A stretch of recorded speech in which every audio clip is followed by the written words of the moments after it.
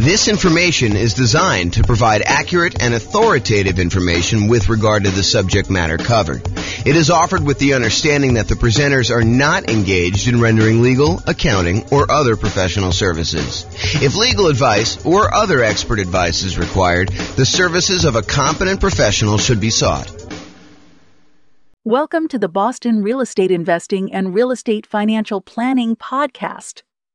Learn all about investing in real estate in Boston, Massachusetts, with a combination of real estate financial planning and modeling with numbers specific to Boston, plus syndicated, more generalized recordings of live and pre-recorded real estate investing classes, not all of them specific to Boston.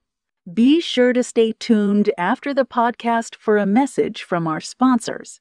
Well, good morning and welcome, everyone. I am your host, James Orr, and I have a really exciting class to share with you today. I just worked on massively overhauling and improving this tool that I've had for a while. I've used this in a bunch of classes previously. The first version of it I got from, I believe I got from Terry Evans, a lender here in Northern Colorado. And since then, I've modified it pretty significantly, so it's probably unrecognizable to her. But originally, I think she gave this to me to kind of explain how some different loan programs worked. She's a lender here, and I was a real estate agent at the time, although I still am a real estate agent, but just not active. However, I've used it in a whole bunch of classes to kind of show how different loans compare and how the monthly payment on different loans compare so that we can evaluate as real estate investors which one of the different loan programs, if we're considering all these different options, which one's going to give us the most cash flow. How can we improve cash flow the most by choosing which loan we pick? And so today's class is the loan comparison spreadsheet for real estate investors. And I'm really excited to show you my latest version. And here it is. So this is a brand new, cleaned up, visually improved version of a spreadsheet that you can use to compare different loan types and mortgage insurance comparisons. So it's your way of kind of like evaluating which loan to do. And I've highlighted which fields you should be filling in. Of course, you can go and modify other parts of the spreadsheet, especially if any of the formulas change over time. You need to kind of update those. But for the most part, you should be able to. And let me know if you can't. Now, Ken, we'll update it and make sure that we kind of make it right over the time, because this is brand new. But you should be able to just update these fields, the ones that are highlighted in bright red, and be able to modify it. So let me walk you through what's going on here so that you can understand why this is powerful. And then I'll show you some of the outputs that you can do. So the first thing is you're going to want to put in the purchase price of the property that you're considering buying. Then what you're going to want to do is you're going to want to call your lender, and you're going to want to ask your lender what the different rates are for a variety of loan programs for your specific credit situation. You know, for the sake of classes, I used to put in here the credit score used in order to get the rate, and then the minimum credit score required in order to get that particular loan. Those are like the two lines at the bottom. However, for you, when you're going to go call your lender and work on filling this out, you're going to want to have them run it with your specific credit scores for your situation. So don't just go ahead and say, hey, give it to me for the credit score of 660, because that's not going to be appropriate for your situation. You want to use your exact number. There was something else I was thinking. One other thing I want to mention is please don't just send this over to your lender and ask them to fill it out for you. You should get on the phone and you should talk to them and find out like what the differences are between, doing this loan program and this one, and, how they're feeling about pricing. You should call them and have a conversation. Don't just send them the spreadsheet and ask them to fill it out and send it back. And definitely do not send this to like 3 or 4 or 5 or 10 or 20 lenders and have them all fill it out so that you get a whole bunch back and you can kind of shop them. That would be inappropriate. That's not acceptable. So please don't do that. Okay, so with that being said, you're really focused in on filling these red areas in, but I'm going to walk you through what's happening. So you're going to call your lender. You're going to say, hey, if I were to get a 3.5% down, that shows you right here how much it is, 3.5% down, a FHA loan, what is the interest rate today for doing that? And they're going to tell you, whatever it is. It's 6.5% or something like that, whatever they tell you. And you're going to write down the percentage here in this red box. And then you're going to ask them, hey, is the monthly PMI rate on that one still 0.55%? And it depends on like which version of FHA you're doing. But for the most part, if you're doing 3.5% down, it's going to be that 0.55%. That usually doesn't change. Although it changed recently, but it's changed for everybody. It doesn't change like daily. So you're going to tell them that. So you're going to get that number here. And so what it does is it then calculates in, hey, look, if you're getting a $450,000 property, that means you're going to put $15,750 down. That means your loan amount is going to be this $434,250. You're going to have a certain amount of money that you need to pay in as an upfront PMI fee, mortgage insurance premium. So FHA loans have an upfront fee that you pay. And so you're going to pay that upfront MI fee in order to do that. And so you're going to roll that into the loan in our example here. And so the total amount you're borrowing is this $441,849. And then this is your interest rate, and this is your monthly PMI rate or mortgage insurance premium rate for FHA. It's just called something different. And then it shows you what your effective rate is, which adds these two together just to show you approximately what you're really paying for that loan. And then it shows you calculates your principal and interest payment, what your monthly mortgage insurance premium is, basically takes this number and does that. It estimates your hazard insurance. You'll notice the insurance is going to be the same all the way across for all your properties. You can change that and do that. In fact, maybe I should make a note to make that a field that's editable. This is what happens when you make improvements. I'm going to make a note. Note to myself.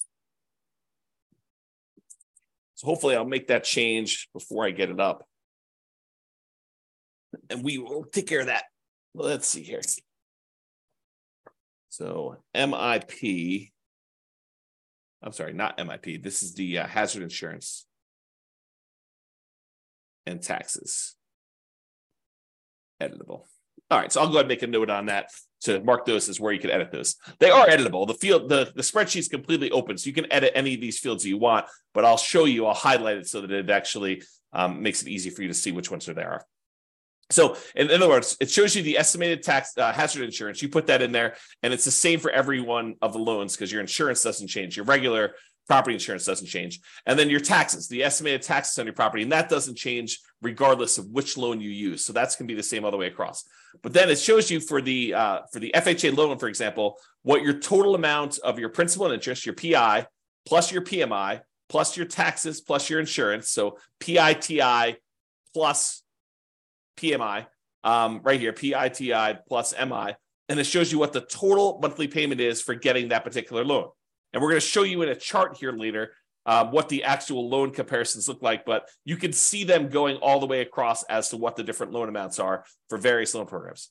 Then you're going to do the same thing. You're going to ask them, hey, what's the USDA rate? And they're going to tell you the mortgage interest rate for that. And you're going to ask them what the PMI rate is for that. And you're going to ask them what that is. And then it shows you you're putting nothing down. It's a $450,000 loan.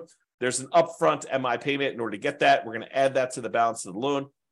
And you're going to see all that and verify these with your lender. Make sure that this is how they're doing it and that you're doing it the right way. And if you have to, adjust it. And so it shows you the effective rate, shows you what the total payment is for those. Go do a VA loan, especially if you can get one. If you can't get one, then probably don't do that. If you're not going to buy a rural property, you may not even need to do USDA, but go ahead and put them in here, your interest rate. There's no PMI for VA loans, no monthly PMI, so it's NA there for that. And it shows you what the overall interest rate calculates the payment for that one. And then do two different versions of the either 3% down or the 5% down owner-occupant conventional loan. So we're going to do a whole bunch of different conventional loans. We're going to do 4 different ones for owner-occupant, 3% down, 5% down, and then we're going to do one where the lender pays the PMI or where you pay it monthly. And then the 5% down, we're going to do one where you pay the PMI and the lender pays the PMI. And then we're going to do all of the non-owner-occupant investment versions, like a 15% down one with PMI, 20%, 25%, 30%, and 40% down, just so you can see the loan programs. Now, if you're in a situation where you're like, look, I can only get one loan, like I only qualify for FHA and I only have 3.5% down, I can't even qualify for a 3% down conventional, maybe you don't need to do this spreadsheet. But if you're someone who has a lot of options, you've got great credit, you've got a large down payment, you could either do the nomad strategy, you could do your kind of like investing strategy, and you're trying to figure out like, which way should I go in order to optimize? This is a great tool to help you make that decision. If you can only do one loan, filling this thing out is overkill. Okay. So if you can only do like an FHA loan, don't bother. Just do the FHA loan and figure out what the payment is and work that in to your spreadsheet and your analysis. All right. So otherwise, we do this 3% down conventional loan. If you're doing monthly mortgage insurance, you're going to have a monthly MI rate here. If you're having the lender pay it for you, you're usually going to not do that, but you're going to have some points in when you do it. And so you do it this way. And then your monthly MI right here, 0.4, and then the lender pay PMI, you're not going to have one here. If you're doing a 15% down investor loan, non-owner occupant, you're going to have PMI because you're putting less than that down, and you're going to put an interest rate in here for that. So you're going to have both these in this case. All these other ones, because you're putting at least 20% down, you don't have any PMI. So PMI is gone on all those. Then I usually make notes. Sometimes a lender will tell you, hey, look, I don't have a par rate for this. I don't have one where you don't pay any points. And so in those cases, they will tell you have to pay 2 points in order to get this rate. You're not able to get a rate where you don't pay points. And so you can put in notes here just to say, hey, how much the points are, just so you can see it. It doesn't get factored into any of the calculations because this doesn't include like closing costs per se. It's only calculating like PMI on your loan and your monthly payment. So I want to make a note, though, to remind myself, hey, this thing costs money in order to get this rate. And so it's not quite apples to apples when we do our comparison. All right. And you'll notice this one says par, showing you that they didn't require points on any of those, which is pretty normal for me. But I added this just to kind of be able to have a spot for putting notes in. Okay. So then it calculates all the payments on those. Now, what I'm going to show you next is this takes this particular table, all the inputs that you had here in order to do this, and it shows you the relative sizes of the monthly payment. Okay. So if you had a property, a single property that you were considering buying, and you use any one of these different loans, this would be your monthly payment on the property, and the income on the property would be the same no matter which one you did. So any ones that are lower here are going to improve cash flow by that amount. So for example, we look over here at FHA, and we can see the FHA loan is whatever this happens to be. We can look back here at the table, $29,335. So you can see that the monthly payment on this FHA loan is $29,335. But if we went over here, we could see that getting a investor 30% down loan, putting a lot more down, improves your cash flow by a considerable amount. So the 30% down is $23.96. So it's like $600.60 or so better for you to put 30% down. But there's some that are super interesting.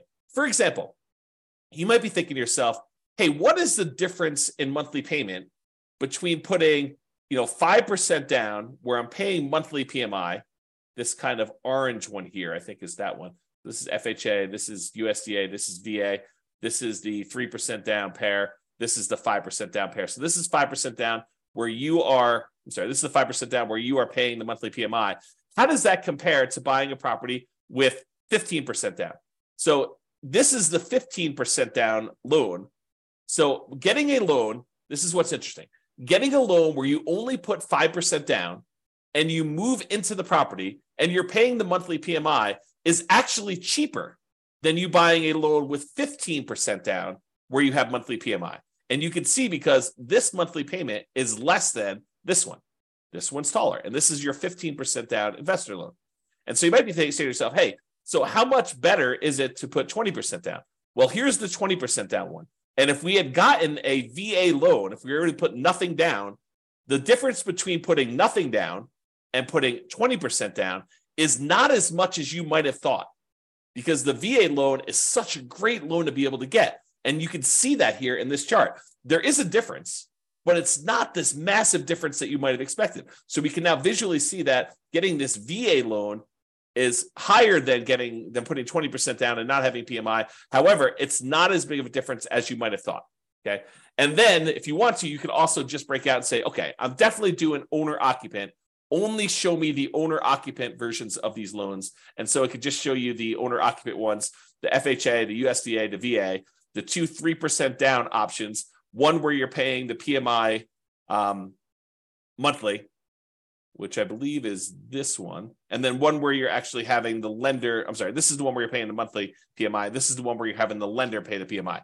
And so you can see that in this particular case, and this could change when you get your quotes, but in this particular case, it is better for you to pay the PMI monthly than to have the lender pay the PMI.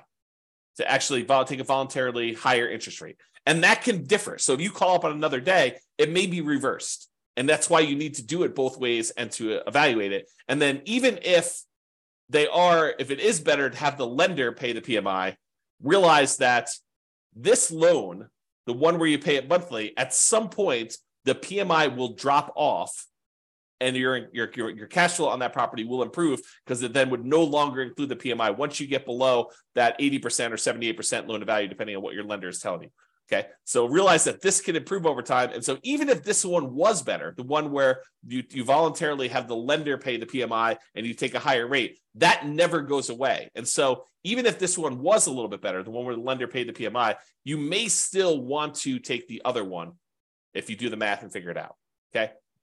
And similarly over here, it shows you the 5% down where you're paying the monthly and the lender paid. And one of the things I'll point out to you here is, and this is usually true, although you need to actually do your own numbers to see, look at the difference in payment between doing 3% down, where you're paying the PMI monthly, versus 5% down. And that's why it may be to your advantage to actually put the extra 2% down.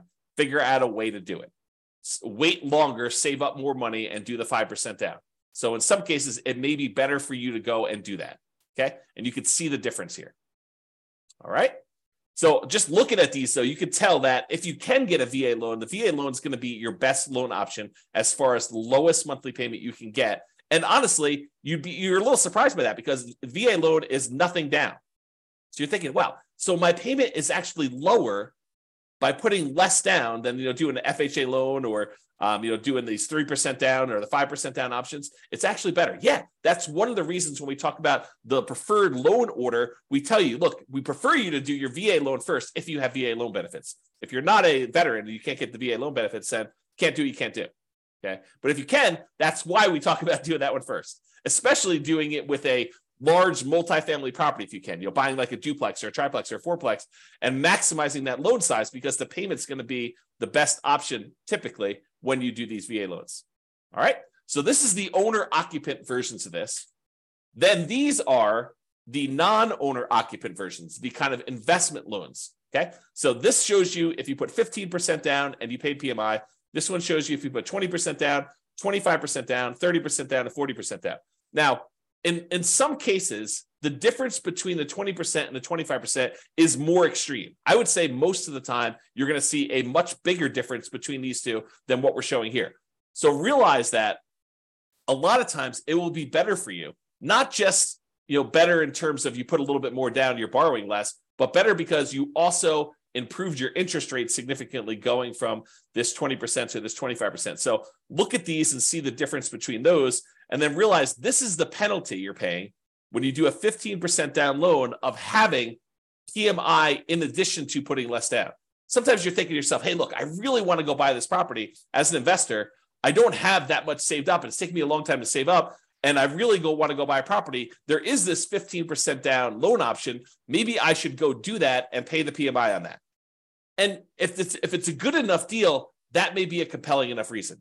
However, if the deal is not amazing, if it's just any old deal, maybe you continue to save up until either you find an amazing deal and you decide, okay, it's worth it to take this penalty, the difference in the monthly payments, in order to acquire this particular deal at a huge discount, or it's a really good property in a really good location that's going to have really good long-term appreciation and cash flow improving economics. Like you could think about those things if you're willing to take this sort of penalty. Otherwise, you may want to continue saving up until you get at least 20% down so that you can forego paying that monthly PMI on the 15% down option.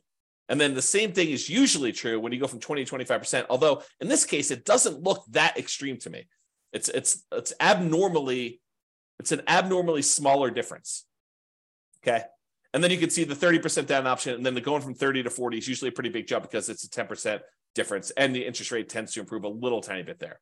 Okay. So in conclusion, mortgage payments are often a major factor in how well your property will cash flow. But it's not just the mortgage interest rate, but also the down payment amount, how much percentage you're putting down, and the PMI that you might or might not have, depending on which loan option you choose, and how that PMI is taken, whether you choose to do monthly PMI or you choose to have the lender pay the PMI. So all of those things can factor what your monthly payment is. And so that's why using something like this loan comparison spreadsheet, this brand new loan comparison spreadsheet that we've got, to be able to enter in all the different numbers, especially if you've got wide open options of, I might do an owner occupant, like do a nomad or house hacking, or I could also save up more and do this, conventional non-owner occupant investment property purchase where you're doing that. Or if you're only going to do one of the owner occupants, maybe fill out only half the spreadsheet and just compare those. Or if you're only going to do a non-owner occupant investment property purchase, maybe only fill out these ones over here and then only look at the chart for either the owner occupant options or the investor options. Okay. That's all I got for you. Any final questions before I let you all go? Thank you all for coming on. I do appreciate it. Otherwise, I will get this up there and I'll make that correction to the spreadsheet and I will get it posted up. I'll put a link in the show notes if you're listening to this on a podcast, or if you're listening to it on the video thing, I'll put a link there too. All right, doesn't look like there's any questions. I appreciate you all for coming on. Thank you so much. Good to see you, Tony. I will talk to you all soon. Bye for now. With home prices up, mortgage interest rates up, and rents up but not quite enough to counteract the higher prices and interest rates, cash flow on rental properties in Boston is harder than ever. Book a call with the Real Estate Financial Planner to apply our proprietary 88 strategies to improve cash flow on your rentals. See the show notes for a link to schedule your call and improve your cash flow today.